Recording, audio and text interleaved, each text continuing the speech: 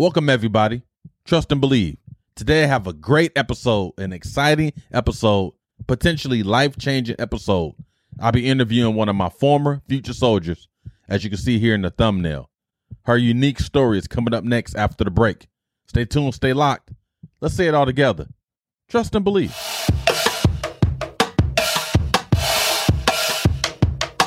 Trust and believe. You are tuned into episode 126 of the Nomad Cast. I'm your host, Mr. Anderson, and I have a special guest today, one of my future soldiers, the many future soldiers I've had over the time I was a recruiter in the Army. But this future soldier here, she has the distinction of being my very first future soldier because I took over the program from another recruiter. That's another story. And she was like one of the first ones. She was like, "Hey, Staff Sergeant Anderson, I'm here." I'm like, "Okay, all right." Next thing I know, it's like 800 of other future soldiers. So it was a great time. But definitely I want to introduce this Army veteran. Miss Short is in the building. What's up, Miss Short? What up? What, you had some laughing juice this morning or something? Oh my God, it's called sleep deprivation. So how you been doing? I've been cool. I mean, I've been busy. Yeah. Well, that's a good problem to have. It says the retired one. Got it. Yeah. It's a good problem to have. I just finished school certification. So Okay. that was another project. I get to see my niece 24/7, living in Cali. So yeah, it's been the last several years have been a roller coaster. We'll definitely dive into that. So let's go ahead and get started. You ready to get started? Yeah. So let's talk about, and most of this stuff I already know because, you know, you was in the Future Soldier program. But let's talk about your upbringing. What was your upbringing like?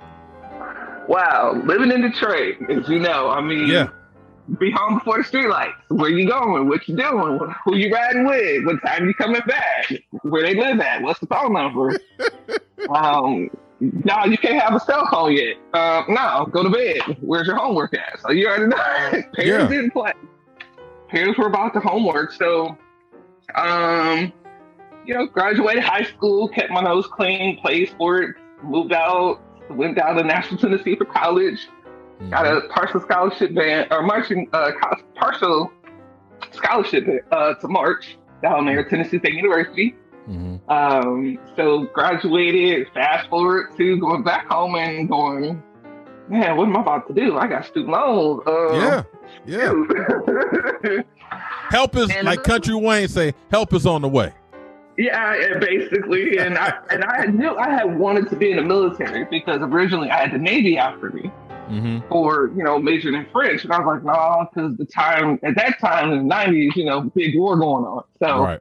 I was like, no, I'm good. I'm not going to go. So graduated, and I'm like, you know what? It was always in my back pocket to be in the military.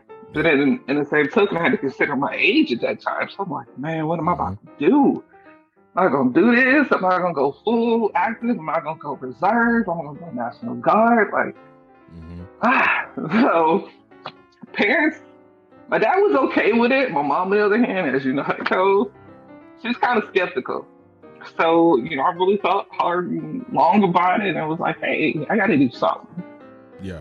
So, going forward, and I searched out a recruiting office, and then I came across the Detroit recruiting station. And I, hands down, that's fam. That's always going to be fam. Yeah. And then I came across, certain individual retired master sergeant. Hey. Go ahead, so that to say my real quick, clear for retired master sergeant. I mean, he got upgraded for real, but hats off to him. Appreciate it. We chopped it up, and I knew I was on the timetable because I was in my 30s. I'm like, crap, I'm like, what I got to do? What I got to do? What I got to do? What I got to lose? Like, what? I knew at this point my mind was made up. So, I came to Future Soldier program, and as you said, it matriculated to a bunch of us in this lovely black van with tinted out windows. Like, no, I'm just kidding. Yeah, it was really, honestly, if I had to do it over again, I would do it because I had so much fun. Yeah. And you pushed us to do what we needed to do. So, I give the recruit station much respect. Appreciate it. And yeah, it was pretty much, my mind was made up.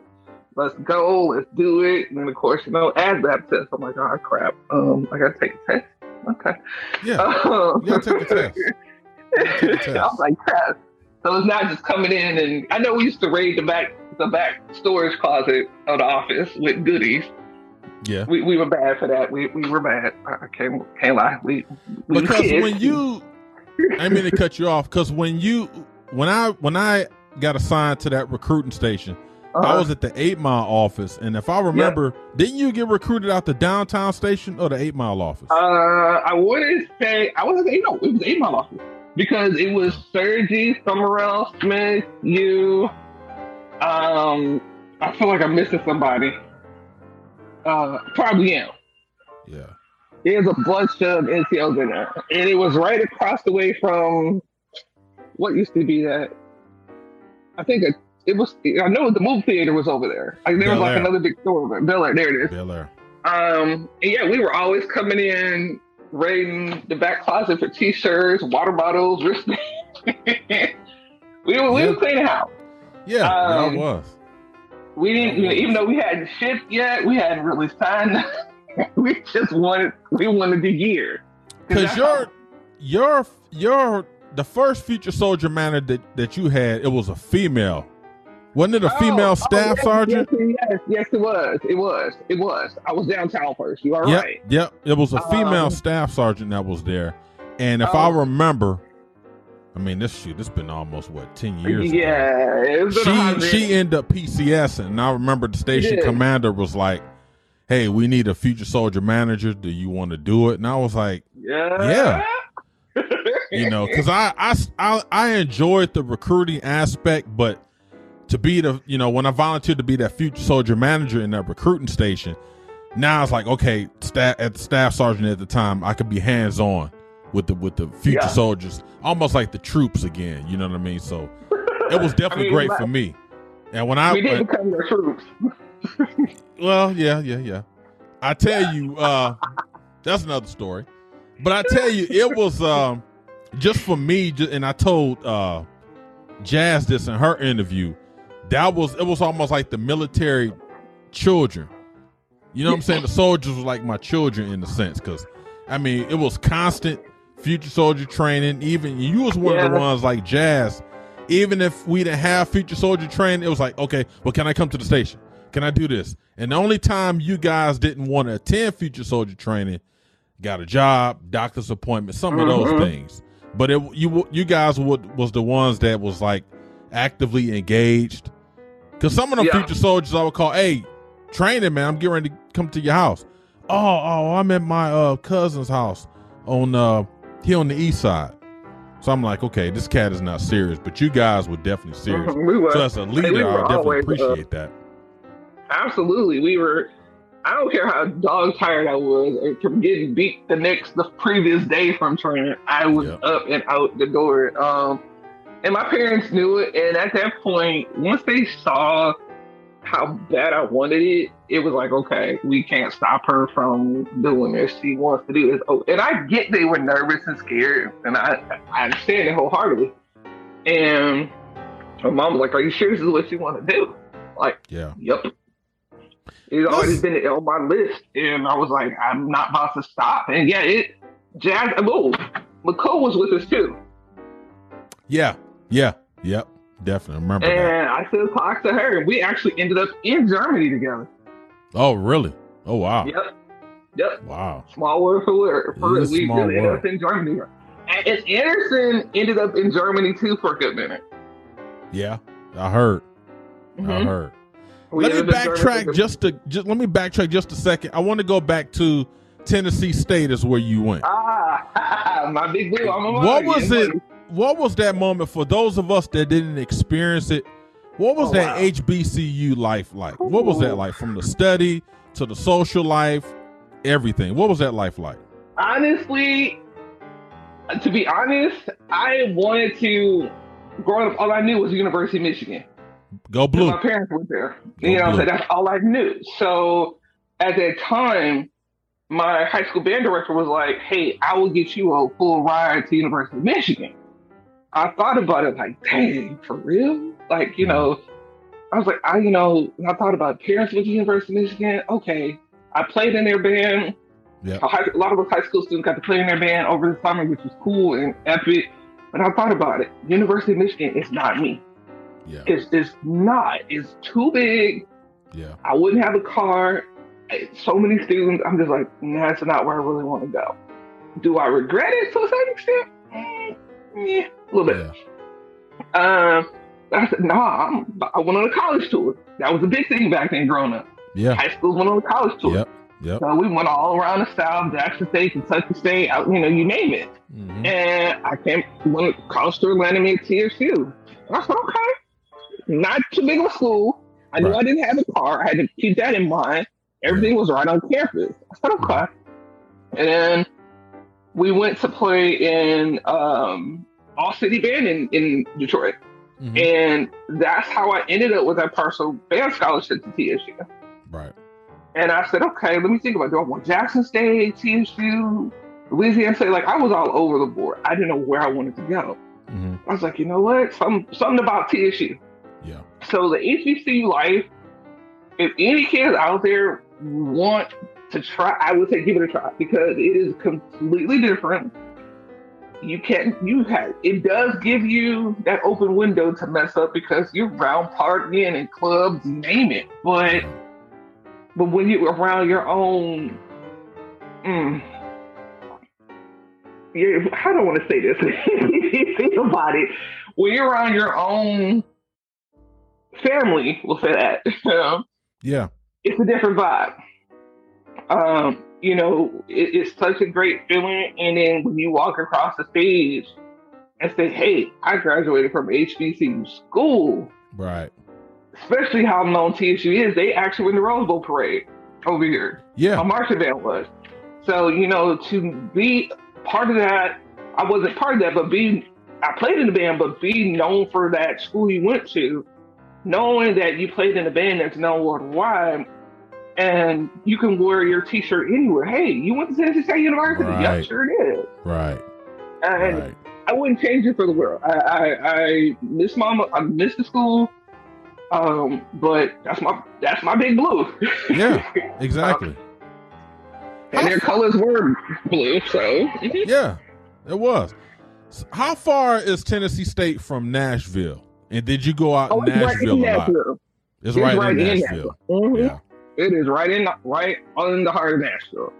So you can't miss it. You'll find so much TSU gear in Nashville. Mm-hmm. Mm-hmm. It's crazy, especially with homecoming coming up. Was it October the 8th? So if you really want to get a taste of a football game, an HBCU game, homecoming, go to TSU. Not saying take it away from any of the HBCU schools. No, I got you. Yeah. Because the folks at Jackson State, the folks at Grambling, they will say the same thing. You know what I mean? Everybody say the same thing. Yeah. Lane, Jackson State, Alabama State. Grambling, Southern, that whole Southern, everybody in that Southern Belt area will say, hey, come to homecoming. Yeah. Forget any other games unless it's an HBCU school. If it is, if they're playing, go. Yeah. Because I promise you, it's a party. Yeah. It is. I'm sure, and you probably can say this better than anybody, a lot of folks probably party too much in Nashville and then do anything in the classroom, so. I'm going to go ahead and raise my hand. I was guilty one semester. Let me clear my throat, but yeah. You can't help it. It was one of those 18, 19, you're down there, and you get wrapped up. You don't realize it until after the fact. Yeah. And then we were like, oh, crap, I just up. And I messed up my spring semester because I was too busy out there kicking in and just enjoying life. Yeah. And I paid for it. Yeah.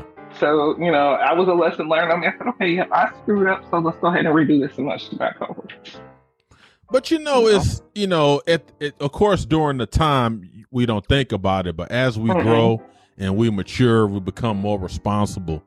We can look back 5 years, 10, 15, and like you said, yeah, of course you want to go to Michigan. All of us that grew up in Detroit, we want to go to Michigan.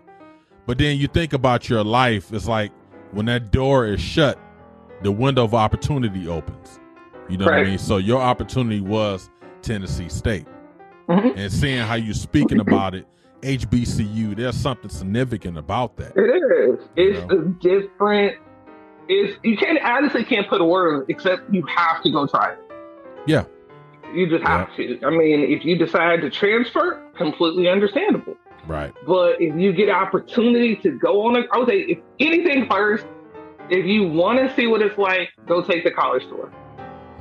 Find a local area that's offering a college tour. Go take it. And they'll tell you the schools that they're going to. And just go down and you kind of get a taste of it. Then you can say, okay, hey, you know what? All right. It is something for me or it's not for me. So, and that is something that is something that me as Mrs. Anderson, want to drive, particularly our son, because he's getting ready to start high school. Our daughter already graduated college. And we kind of drive him to that, hey, if you don't want to do X, Y, and Z, there's this HBCU. The other universities are great. Again, we're Michigan people, love University of Michigan. But there is something to the point where you go to one of those historically black colleges, it's something, like you say, when you see these guys and gals all the time, when they go into the mall, they got the hat on, they got the jacket on. There's a certain kindred spirit about going to those type of schools. Right. You know what I mean? We may crack jokes and talk, sugar honey iced tea about each other, but at the end of the same day, it's an HBCU family. And I don't know if you've caught it now, but a lot of the NBA players are getting back to HBCU. They are. Because a lot of the athletes that are in those professional sports come from HBCU schools. Yeah, they are. Not the Big 10, your Big 12. Yeah. They're seeing, the HBCUs are seeing unprecedented momentum as it relates to investing, partnerships from Fortune 500 companies who 20 years ago wouldn't even look at them. Right. But now it's cool. Now it's cool to shake hands with an HBCU. You understand? So. Exactly. And that to me, that's respect on a whole nother page. So I was say, get a chance, if you have them go see it. Like you said, give him that option and let him go, okay, you know what? All right. Yeah. Trust and believe that. All right. So we talked about the HBCU because I definitely wanted to touch on that. And you touched a little bit on your enlistment process in the Army. Now that's done. Take us to basic training and subsequent first duty station. So let's talk about your experience. Basic training, as soon as you got off that bus. Woo, okay. So before I left, it was a choice of being a 12 November or a cook. So I told 12 November. And it was time to go to the hotel, time to ship, nervousness, stomach doing flips, you can't eat nothing. It's just So at that point, you at the airport, you got the big old yellow folder in your hand. It's about 6 or 7 of y'all together. You look obvious as all get out because you walk around with a big yellow folder. You got a backpack on your back. You really ain't got no suitcase. You got really nothing. You got a backpack. That's about it. You may have a suitcase. Well, other than that, So off to Fort Sill we go, or what I call Fort AT double hockey sticks Oklahoma, because you and like 98% of the people that's ever been there. It was hot, and you get off you're on the plane, you get on the bus, and you're sitting like, oh boy, it's starting to sink in for real now. And they got the drill sergeant got on the bus full bull at us. Get out the bus! And you're like, gosh. Like, what did I just sign up for? And it was crazy. Like, it was crazy because it was like you know it's coming, but it just hits you like boom. Hey, y'all better dump that. So everybody's trying to just dump the luggage, whatever they had, because you have a list of stuff you can bring. So you packed all of this, you dumping stuff, you have line, you look like you about to go to somebody's correctional facility because we all land up with these big old bags. Like, what did we just sign up for? And, we all get separated, all the females, all the males are separated, get med check, all your stuff getting checked in, making sure you're good to go. And then you finally, fast forward to get to your barracks or dorm, wherever they want to call it. And it's like you starting off right in there day one. Like, change clothes, here's uniform, blase split, you get into the boots, here's your Kevlar, here's your everything. Yep. Your boots, now trying on the boots, yeah, oh Jesus, no. Uniform, pads, PT clothes, winter PT stuff, summer PT stuff, like you get stuff just thrown at you. And you gotta hurry up because they're literally making you do this. Yeah. It was crazy that you getting shots and all that. Yeah. So I mean, it was pretty much like this nonstop every single day. You go to sleep at a certain time. I mean, going through the cafeteria is like this. Yeah. You don't have but like 2.5 seconds to wolf down as much food as you can. And that's all by design too. Hurry up away. Get going now. It's all by design. And you have a certain area where you have to sit at because one, you still on an actual base that are actual, people who are stationed there. So you have to sit a certain area or a certain spot of the cafeteria. Drill sergeant sit somewhere. You got to hurry up and bust your table. You got somebody say, hey, look, y'all, we got 2 seconds, hurry up and finish. Like, for real, we got to go. Like, still serious. Like, you got everybody looking at their watch. It was crazy. So, I mean, you got, wow, where do I start? Ruck marches, learning how to qualify on either AR-15 or 249, 203, PT tests. Learning about the AR-15s, grenade launch, grenade Y'all was throwing. shooting AR-15s or M16s? At that time, I had an M16. What to say? You shooting on AR-15s? Yeah. We had M16. I got an M4 when I got to Germany. So the lighter version. The one that I had was it didn't have the adjustable buttstock. So you can imagine a buttstock about this long going in your shoulder was not working. When you had to have your Kevlar and everything on, it was not comfortable. Then you work marching with it. It was crazy. You're getting woken up at night. You had to stay awake for 24 hours because you had to do fire guard. And that was a mind test, like in all seriousness, because you're not used to being up.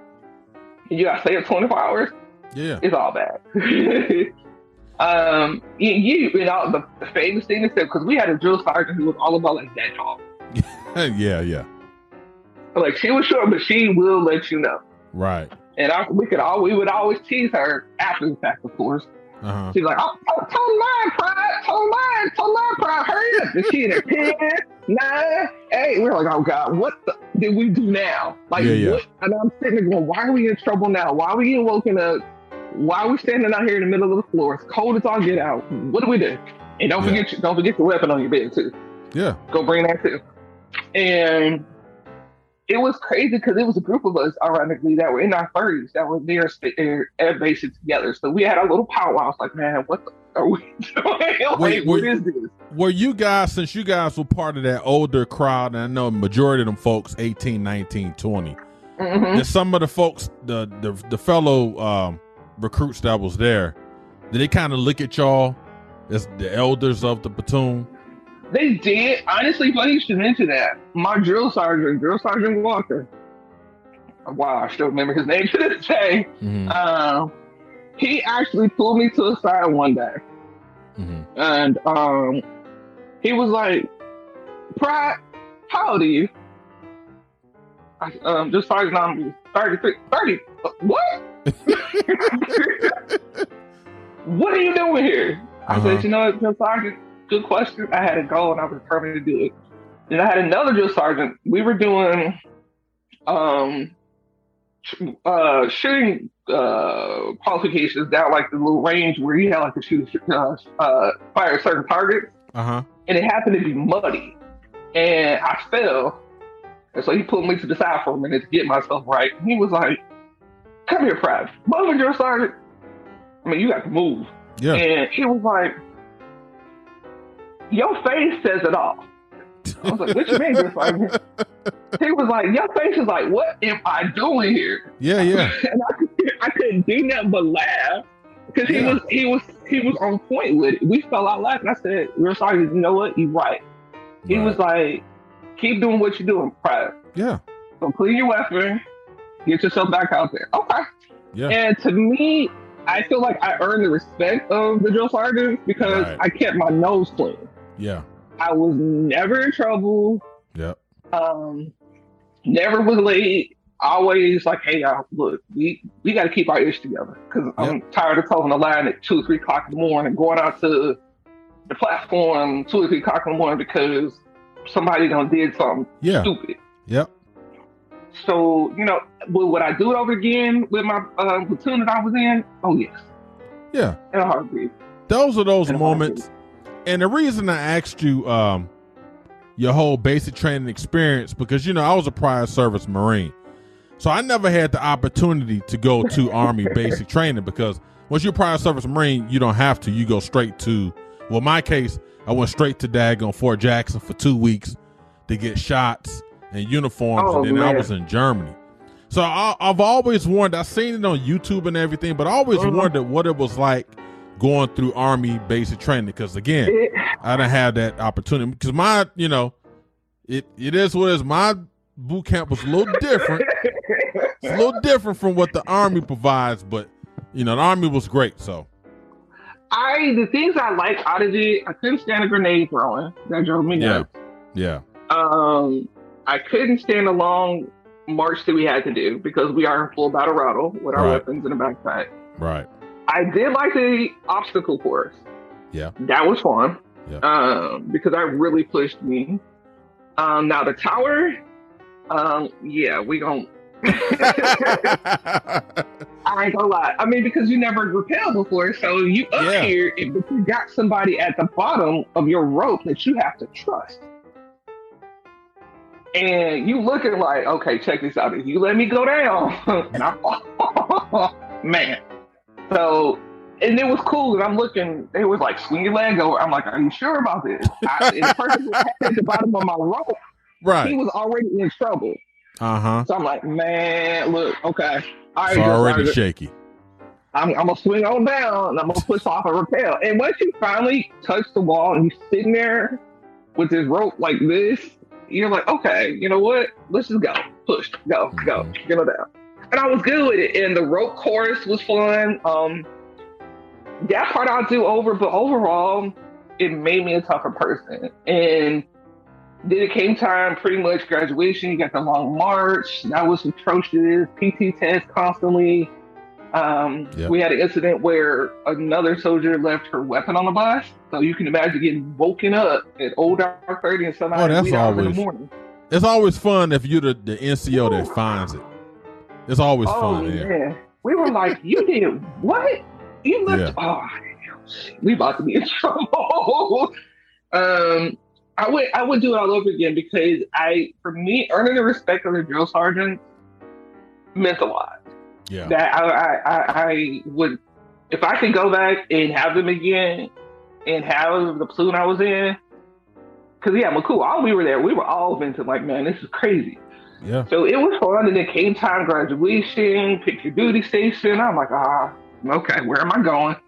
So at the time, it was Germany, Japan. I forgot what was stateside. I had like 4 or 5 choices, but that actually fast forward. Sorry, excuse the part. That's when we ended up going to AIT in Fort Lawson Woods. Right. And that was a whole nother adventure in itself in that atrocious field that you got to run and march up. That's a whole nother entity because now you're taking classes, learning how to operate this huge equipment that you have never touched. So you're talking about dozers, Hayeks, backhoe loaders, graders, scrapers, what am I doing? Like, what am I doing? Did I make a mistake and not be a cut? What is this? So yeah, that was, and you were tested. You had quizzes. Yep.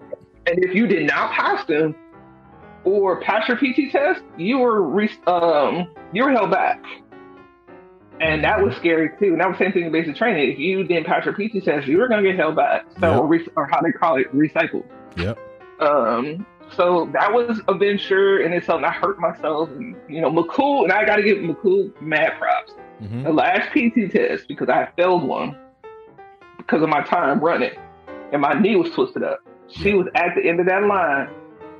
Run, short, run. Yeah. And I was like, and it hurt so bad. But I have to give McCool. But that motivation, that's what it was. And that's the camaraderie that I respect that we had coming out of Detroit. Yeah. We pushed each other. Yeah. And if I could have went with everybody who we had during future training together, oh man. Yeah. It'd been a whole nother story. That was a good time. It was. I miss it though. Overall, I miss going to the range. Yeah. I miss the obstacle course. Yeah. I don't miss the PT. Well, some of the PT tests I don't mind. Right. I miss the uniforms because I still have all of mine. Mm-hmm. Getting stationed, Germany. Okay, I'm about to go across the ocean. Oh man, am I ready for this for real? Germany is a whole nother breed. Where was you at in Germany? I was in Schweinfurt, Germany. Okay. First, before they closed that station down and moved us to Graf. Schweinfurt, I remember because I was in Hanau, and I think Hanau was probably closed when you went. Mm-hmm. They actually ended up closing Schweinfurt completely down. Yeah, it's gone. I was in Hanau we were in Hanau from 99 to 02, and we used to go to the field in Schweinfurt. I remember them freaking pigs and all this other, and it was like, it's the home of the pigs. And because right down the way, they're houses, like literally right off post. No matter which gate you go out, you got the off post housing, and then you got houses and all these open, huge fields. So Germany, I would love to go back. Yeah, on my own. We got in trouble there. I got tired. I'm like, oh my God, I feel like I'm in basic training again. We standing in formation and cussed out by our first sergeant. Yeah. Like, what are we doing all over again? Like, seriously? And, and I had a platoon all pretty much majority of males. So what was that experience like? Oh, wow. It's a different feel when, one, you're a female coming in older than everybody that's in your platoon. Right. Two, you got a platoon that's majority of all males. So it was very few females within that entire company. Yeah. But that's okay. Make it do what it do.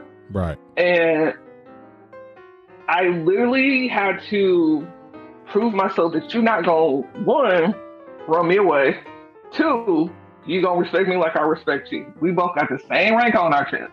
Now, granted, you may be in here longer than me, but what you're not going to do? Right.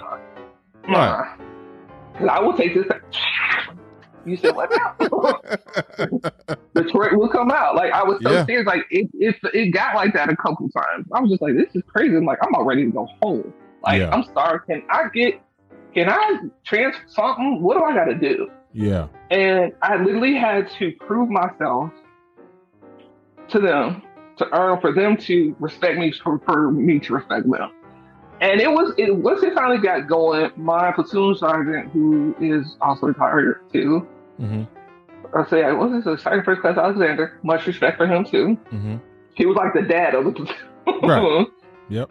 And my NCOs at the time, it got to the point of where I got treated as an E5, even though I wasn't. Right. That's how much respect they laid on me. I'm talking about doing counseling, creating folders, even though I didn't go to anybody's board. Yeah. Nothing like that. At that point, my PT was doing a 2.5 mile walk. Mm-hmm. And that right there is a lot brutal than actually running. It is. It is. It's brutal. People don't realize that. That 2.5, and you got to be moving. There's no stopping. You got to keep moving. And your feet must look like you're actually walking. Do not lift your feet off a certain way, because if it does look like you're running, you're done. What? Yep. Okay. Yeah. Got it. And that was a shin fire. Oh my God. What am I? Woo. And everybody now, like, why do you walk so fast? I'm sorry. I'm used to doing a 2.5 mile walk when I was in the military. So it's just kind of natural. I'm going to walk fast.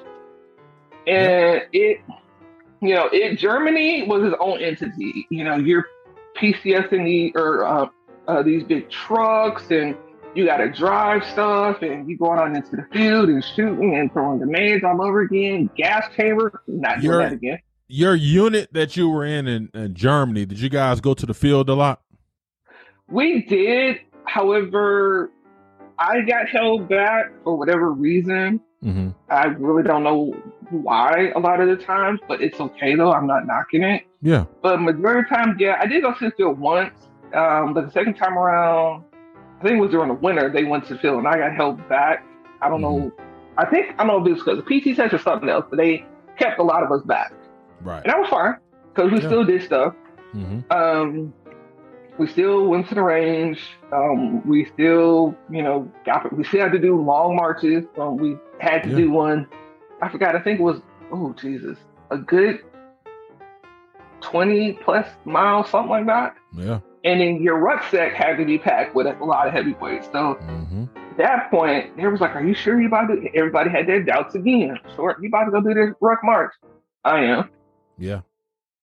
I am. Just so y'all will leave me alone. I'm gonna go do it. Yep. I'm gonna prove to y'all. My knee is jacked up, granted, but I'm still gonna do this ruck march. Yep. And I finished it a lot faster and still got more respect from the NCOs again. Yeah. I'm like, "Sort you man, okay."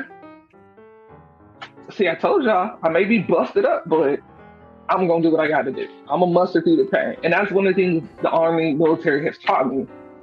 It gives you so much more tougher skin, pain and all. It makes you more resilient. It does. A lot of times, not saying the lifestyle that we led we were better than people, but it teaches you to be more resilient because you got your subordinates looking at you. You got your seniors looking at you, and you got your peers looking at you. Yeah, absolutely. And and I got back. Yeah, granted, I sat my blood down so quick since that ruck off was like. But the task was completed. It was executed. Absolutely. Absolutely. That's and I felt it in my knee, but I said, you know what, Tony, you did what you came to do. Yeah. There are some things that I didn't like. Was in dealing with AR 670-1. Yeah. You're right, when it came to the taping, that's when we started to, have a forehead war.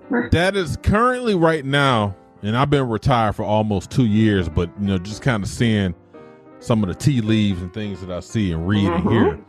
They're either modifying or changing it, because even when I was in, I always thought about it, it was just me. It's an antiquated way to determine body fat. It's antiquated because you've seen this scale. At age 25, female 5'10", you should weigh this. Male 6 feet, he weighs 230. You should be this, and we all grow up.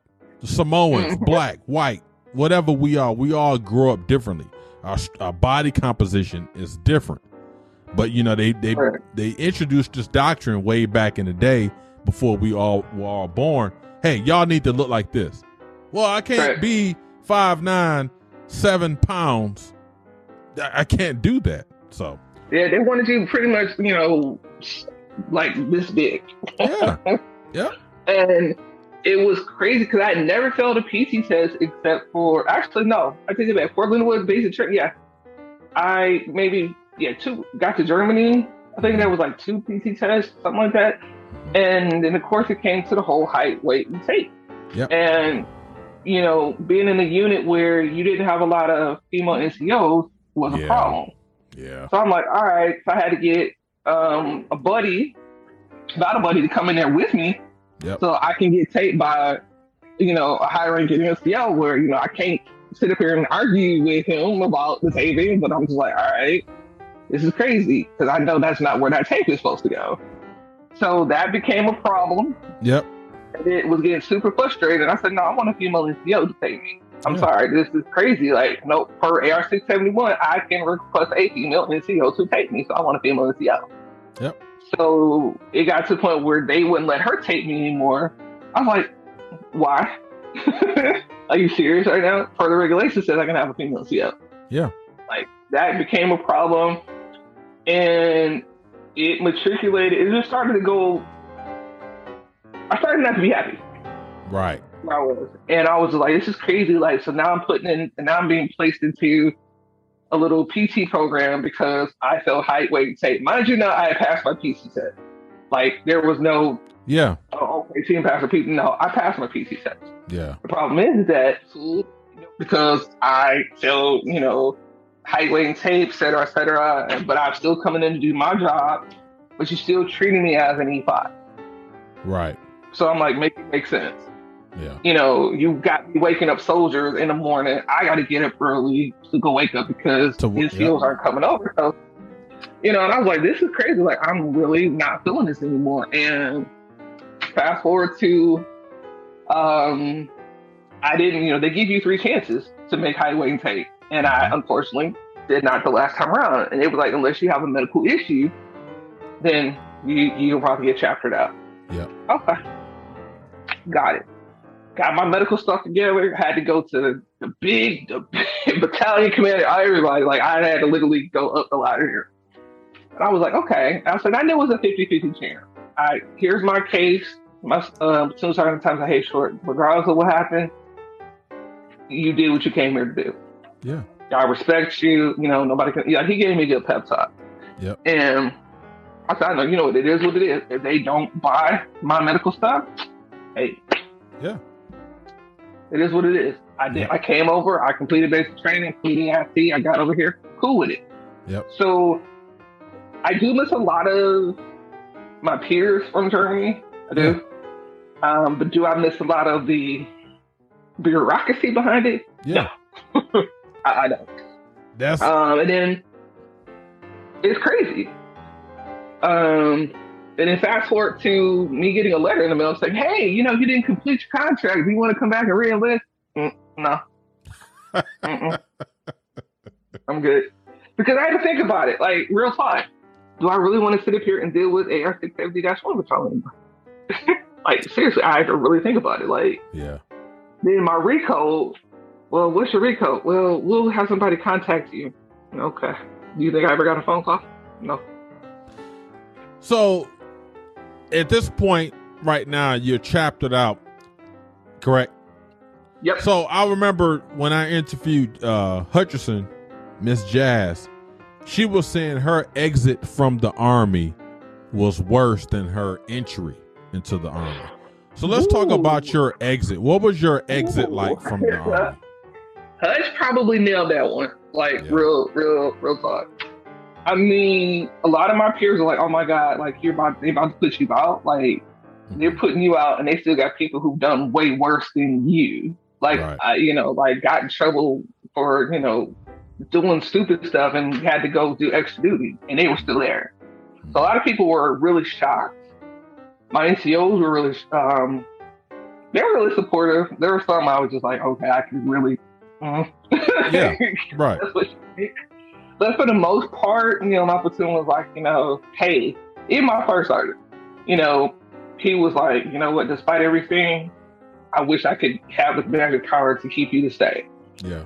And I respect him wholeheartedly. And I said, you know what, it's cool. I get it. Mm-hmm. I fought it. I knew the outcome was 50-50. Right. More like 60, I'd say 80-20. Mm-hmm.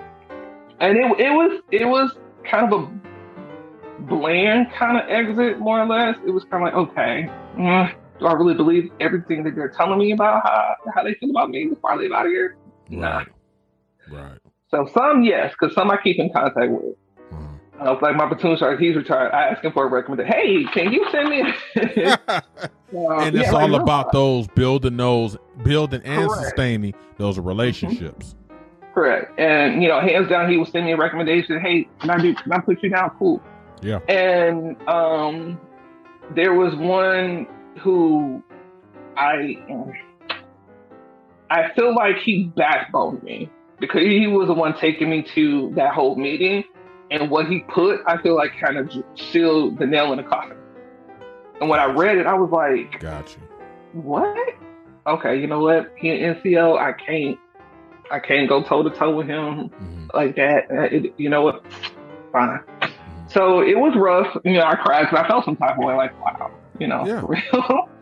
Like, I'm doing everything. Y'all got me doing what an NCO should do, and I don't have chevrons on my chest. Yeah. Like, make it make sense. So I was more happier of my entry into the military life versus my exit. Right. Out. So Hutch pretty much. Yeah, that's what she said. She nailed it. Her exit was, you know. All right, so we talked about the upbringing, enlisting, HBCUs. Let's talk about now. DD 214 is in your hand. What is Miss Short thinking? What next? You know, at that point, I hadn't left Germany yet. Okay. I was giving up, I was still there, and I'm like, okay, check this out, son. You are about to be out. What are you about to go do? Mm-hmm. Do you go back home? Mm-hmm. Do you go back to Nashville? Mm-hmm. What is something about to do? Right. Okay. I said, let's get this together. You got enough sense. You're from the crib. You're from Detroit. Yeah. You're going to figure out something. Got to. And it's okay. Let me hop on the internet. Let me do some job searching. Let me see what's popping off at home. Let me see what's popping off in Nashville. Okay. Mm-hmm. Verizon. Okay, let me apply. I literally had my interview with Verizon while I was still in Germany. Nice. So I'm talking about throw on a shirt real quick. It was a Skype interview. Yeah. Real quick, I was like, hey, blah, blah, blah. And they were like, well, are you stateside? I said, no, I'm still in Germany, but however, I will be back stateside, yada, yada, yada. Right. So fast forward to getting hired with Verizon, shipping all my stuff back home to Detroit. Okay. And then actually, I shipped all my stuff to Nashville. I went back home to Detroit first.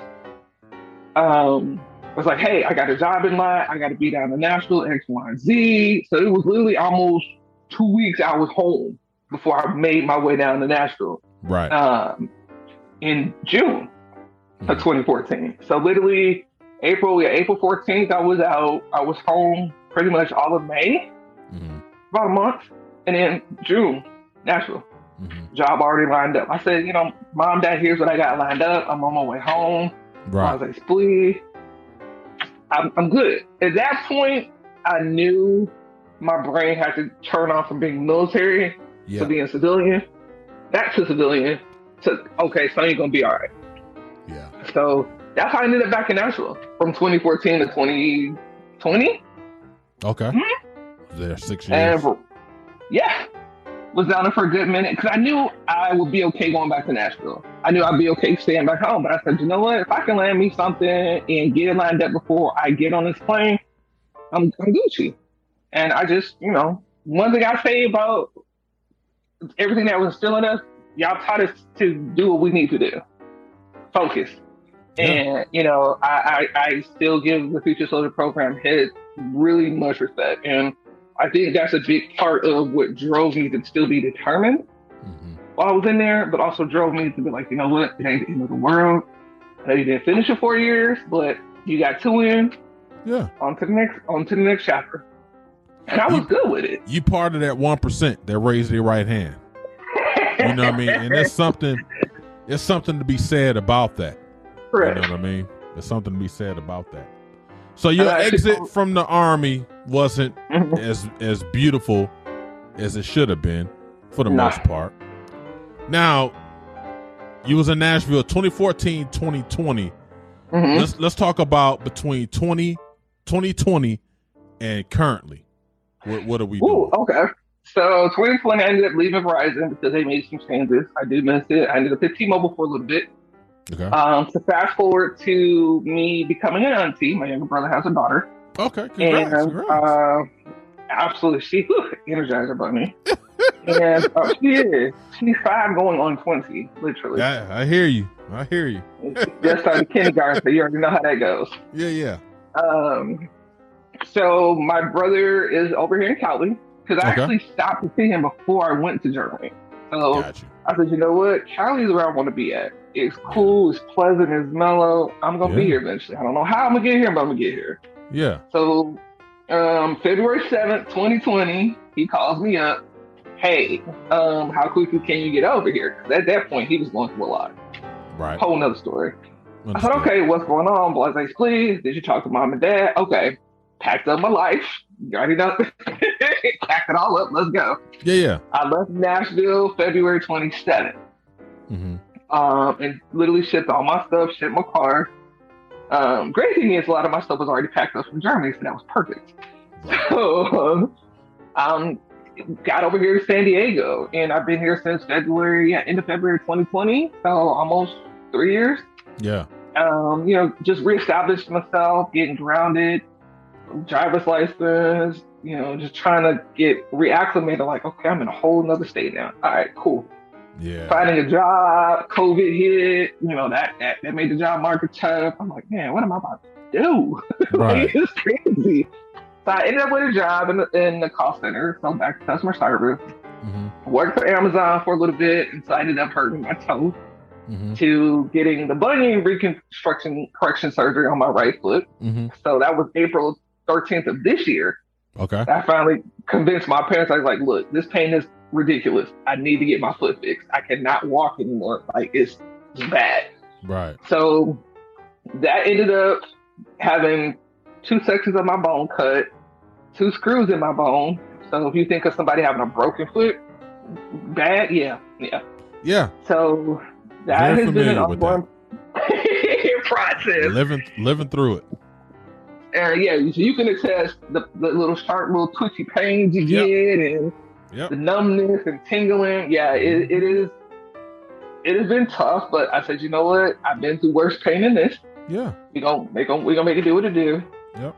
So I ended up enrolling in Purdue University Global online because I wanted to go to school directly, but COVID nixed all of that. Okay, what am I about to do here? Right.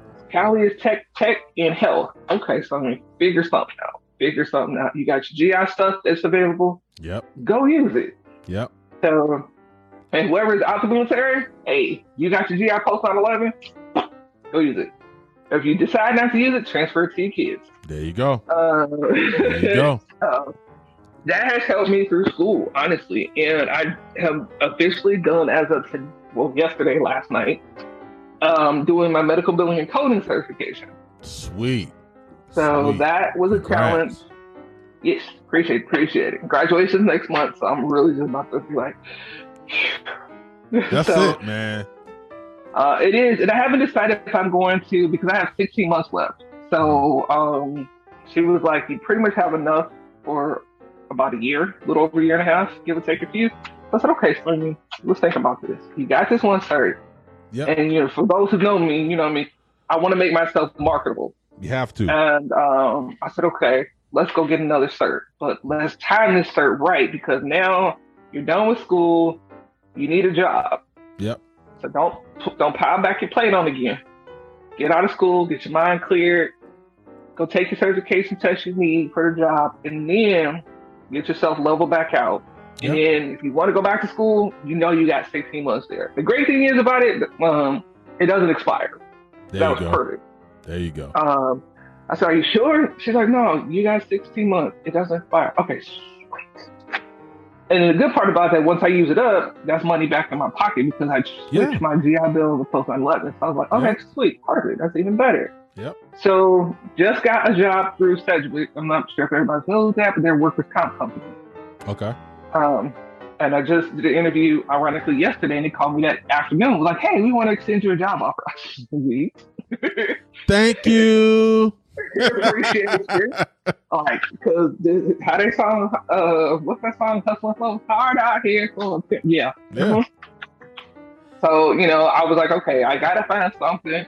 And I will say the one thing, I was already hunger driven before I got into the military. Mm-hmm. But the military just enhanced it. Yeah. Even more. Like, you know what? Forget these stopping blocks. Go do what you got to do. Figure it out. How do we negotiate this obstacle? Because at the end of the day, no matter what your goal is in life, life will smack you in the face. There is always an obstacle. So how do I go through it, I go on top of it, go around it, but I have to negotiate this obstacle. And just listen to everything that you're saying. Going to the military, discharged. Now you're like, okay, what do I do? I'm in a foreign country. What do I do now? Oh, Verizon. Hey, you called me. Interview. Now you go to Nashville. You working. COVID happened. Life happens. You migrate to San Diego. Your brother was there. Life happens. Now you got your search. You got a job offer. Think about what you've done since you got out the daggone military. Where a lot of people would have succumbed to it and said, well, life has kicked me. I'm done. I'm moving back home with mom and dad. But you said, no, I need to figure this out. I have to figure it out. So that's kudos to you. That's kudos. Appreciate it. My parents know, like, they are educational driven, job driven, but they would always tell me, you know what to do. You're smart. You're not stupid. You know what to do. Go figure out a plan. You can always call us for advice, but you don't have to always call us for advice. Yeah. You are grown enough to make your own decisions. Yes. And honestly, still to this day, hey, mom, dad, I got a job interview. I was like, sweet, you know what I'm saying? Yada, yada, yada. I still call them and, hey, I got a job offer. Yeah. They will ask, how's school going? So I still keep that parent-adult-daughter relationship. Yeah. I think you ain't got to tell your parents everything. Well, sometimes you just need that extra. Yeah. Sometimes you need that verbal reinforcement. Correct. So it has definitely been, 2012 to 2022. Man, it has been a roller coaster, and I miss certain things out of it. I miss that Army mentality. But I will say though, there are some things that I don't that were hard to adjust. Is being up 24 hours. That was hard. So when you come out, you're programmed.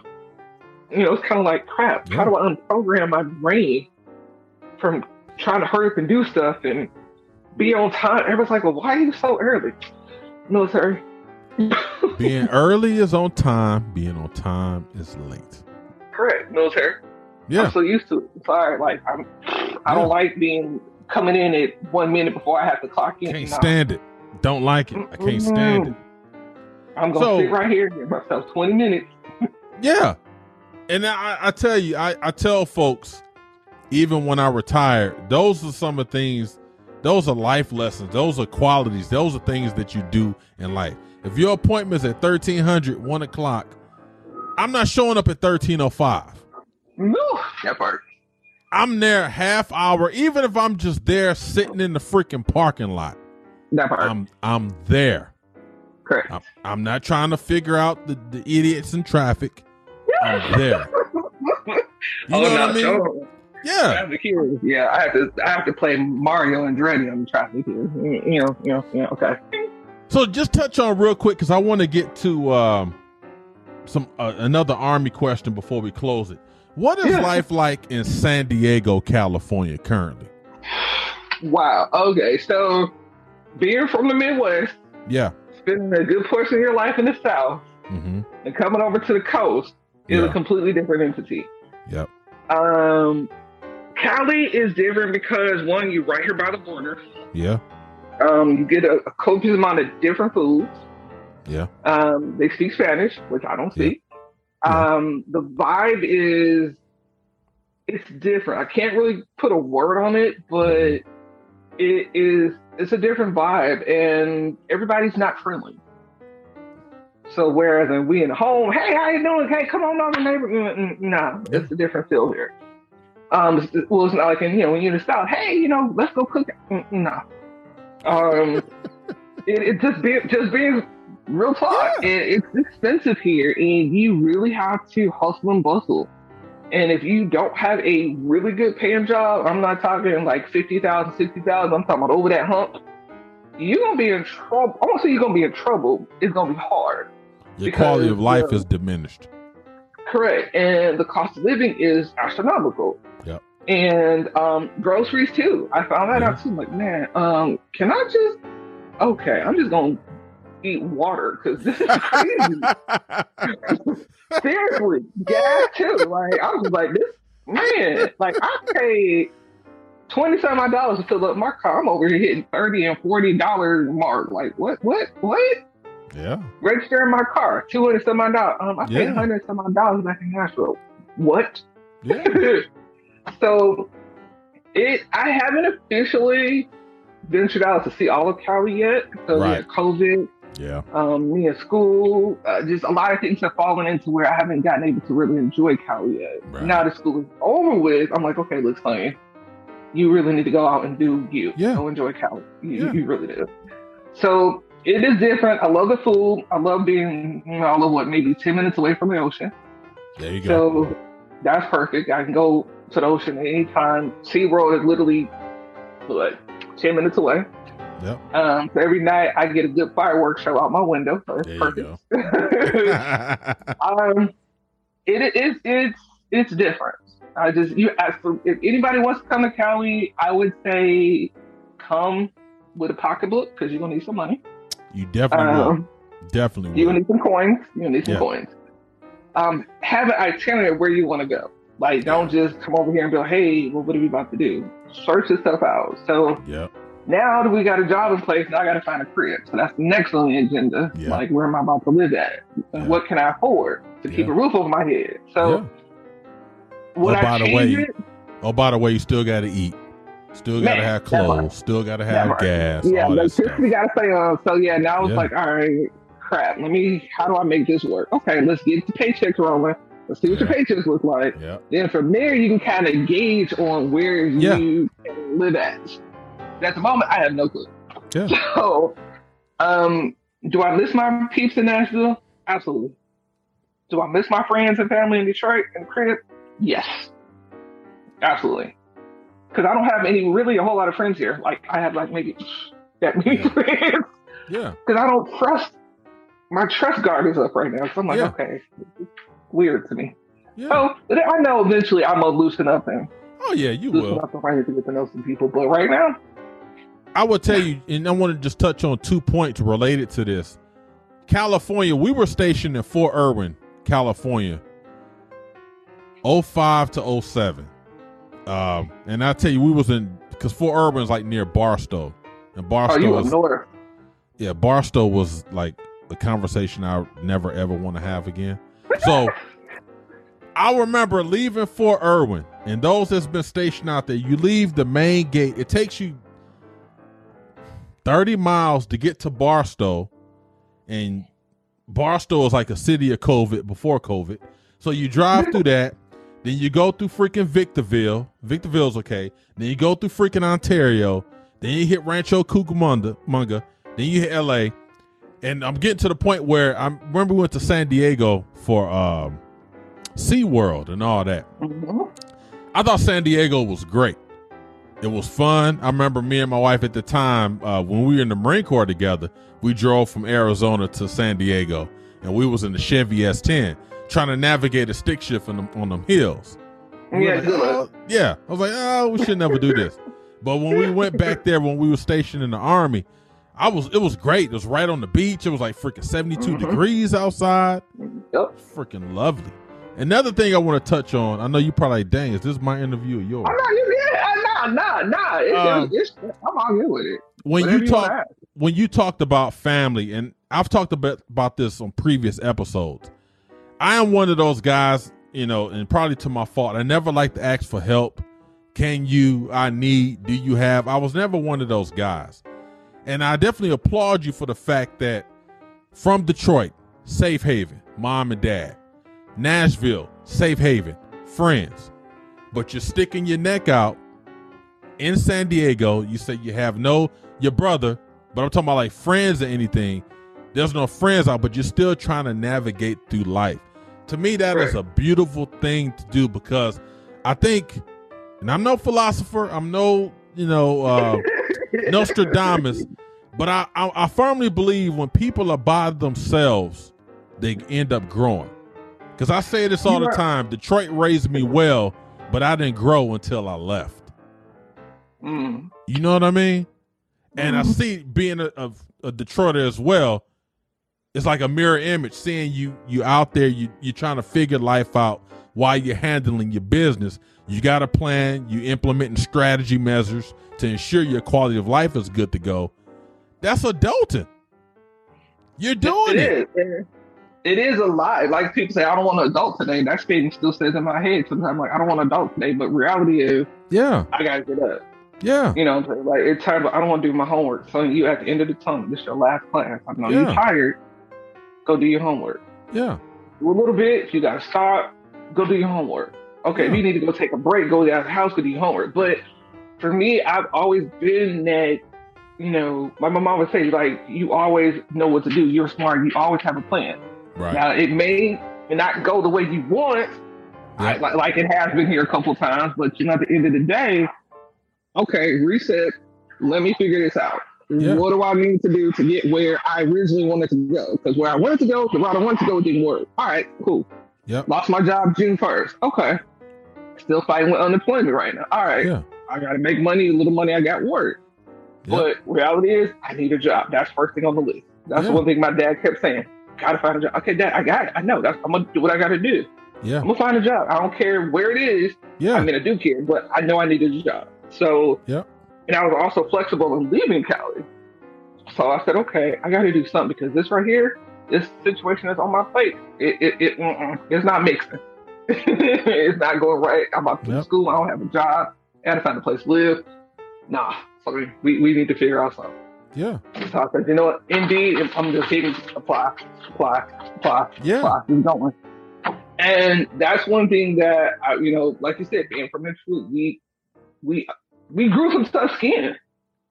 We really did. Our parents growing up, you have some tough skin, and then the parents, you know, our parents were about doing what you need to do out here in the work world, out here in life. Yeah. Because I know I can come back home, like you said, safe haven. That's always gonna be there. Yeah. I'm not gonna go anywhere. Yeah.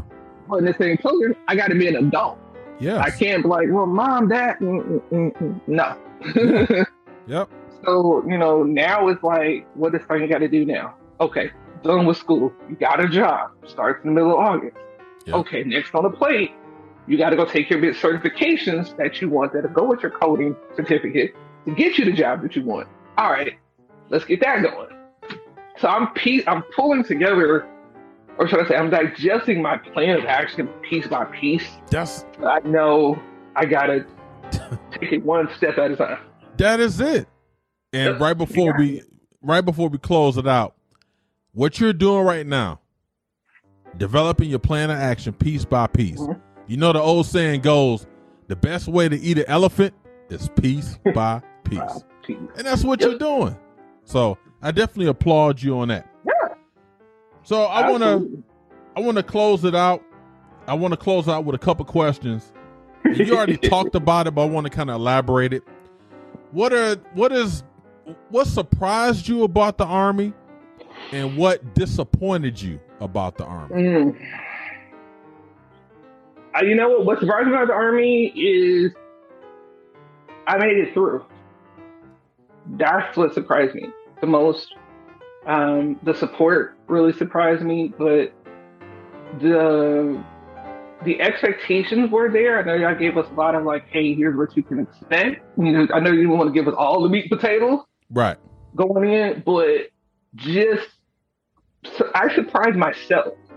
That's good. If that makes sense. Yeah, you know, I was just like, okay, you know what?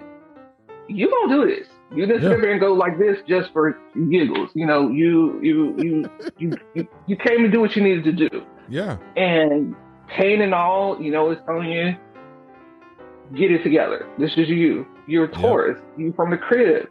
Yeah. You tough. You've grown up between two brothers. Yeah. Go do what you got to do. Yep. And me making it through, tears, sweat, pain, busted up. Yeah. All of it. I surprised myself. But also, I think the other thing that I was happy, but I was nervous, is learn how to operate this big, huge construction equipment. That right there, I'm like, oh God, what am I? Okay, you know, it's funny. Okay, go ahead and do it. Yeah. You said the other word, what I didn't like, or what disappointed you? You know, I not staying the full 4 years, but it's okay. I've come to believe, going through trials and tribulations I went through from 19 all the way up to now, things happen for a reason. Yeah. And it sucked. Did I cry? Yeah, absolutely. Because I knew I went through trials and tribulations to get there. Right. But you know what? Another door closes, another one gonna open up. That's it. That is it. And right there. You know, like I told the interviewer that I had yesterday, I said, you know what? I'm a vet. I've earned it, and nobody's gonna take that away from me. Can't. They can't take it away. Can't. That's a title that you earned. Mm-hmm. Well. So, and that's me. That's it. So, I would tell you, much. I definitely appreciate it. You know, coming on doing this interview again. Like I told Jazz and the other first sergeants that I already interviewed, a lot of this stuff I already knew, but you know, for public consumption, I think it's great because you never know what eyes and ears is going to listen to this once I, put it up and everything. Oh, absolutely. So, I mean, I appreciate it. Because I know you're catching your podcast. I'm like, oh, okay. I'm trying to do something, I'm trying to do something. With the J's and the pick on the, I'm playing. I'm like, oh, okay, then that's what we do. That's what we do. Got it. No doubt. So I definitely appreciate you coming on, spending a little time here on the Nomad Cast. Oh. Again, I think you are the very first future soldier that I met after we made the transition from the other staff sergeant. He was like, hey, I'm Sonya Short. I'm shipping this date. And you are, I'm like, freaking Staff Sergeant Anderson. That's who the artist formerly known as Staff Sergeant. Yeah, man. But I definitely appreciate you. Like I told Jazz, you was one of the ones that was definitely supportive. You was the guys and gals that I leaned on to get the other future soldiers straight. And all I was doing, trying to empower you guys to be the leaders that you became. So definitely appreciate that. And it wasn't but a handful of us. Absolutely. Yeah. That really, honestly, I know we started out with a thick, heavy band of soldiers, and it just dwindled down. And a lot of those guys and gals, they didn't attend future soldier training. I'm like, it's optional. But it will probably behoove you to attend. It helps. Honestly, it helps. I would say anybody who decides to do the program, do it because you get like a pre-taste. Yeah. Of you do. The PT part. You get a pre-taste of working together. That's it. And if you don't do it, I mean, I'm gonna say, like you said, you don't have to do it, but for me, it sets the tone of what I'm about to embark into. Yeah, exactly. And that's it. And it was good. Do I want to do it again? Yeah, I'll go back to basic training, but not Fort Sill, Oklahoma. We had so many heat casualties. No. Oh, yeah. They had to cancel like FTX. I believe it. Well, I appreciate it. Thank you for hanging out with me to lean forward and that foxhole and continue to fight. But of course. Right. We'll do. Appreciate it.